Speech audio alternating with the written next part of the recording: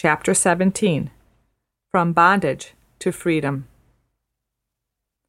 Moses had said from the first that the people of Israel would have to think of I Am as the deliverer from bondage. But they were not, at the time when he said it, advanced enough in their algebra to understand that idea properly. So he gave them, as a hypothesis, to work on for the time being, that I Am did not like the people of Israel to eat and drink and smell unwholesome things. He wished to make them attend to their own affairs and think as little as possible about what was done and thought outside of their own land. But after the time of Elijah, there came a change. A higher kind of algebra came into use. Its incarnation was called Isaiah.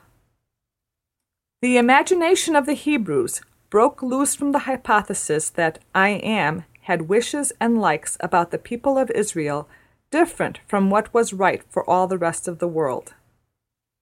When that hypothesis was taken away, the imagination of such people as Isaiah took wings and flew to, well, we do not know where, but we call it infinity. We know nothing about infinity, except that it comes when a chain is loosened.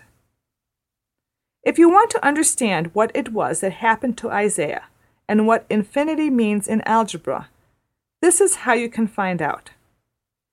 Get a bowl and dip up some of the water out of a barrel in which a gnat has laid her eggs. Little wigglers are born from those eggs.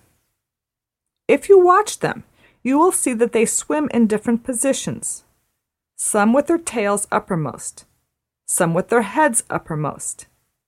There may also be some worms, which do not swim much, but wriggle about at the bottom of the bowl. Perhaps if we could hear them talking, we should hear them quarreling about which was the right position. Some of them might be disputing about what would happen to them in the future,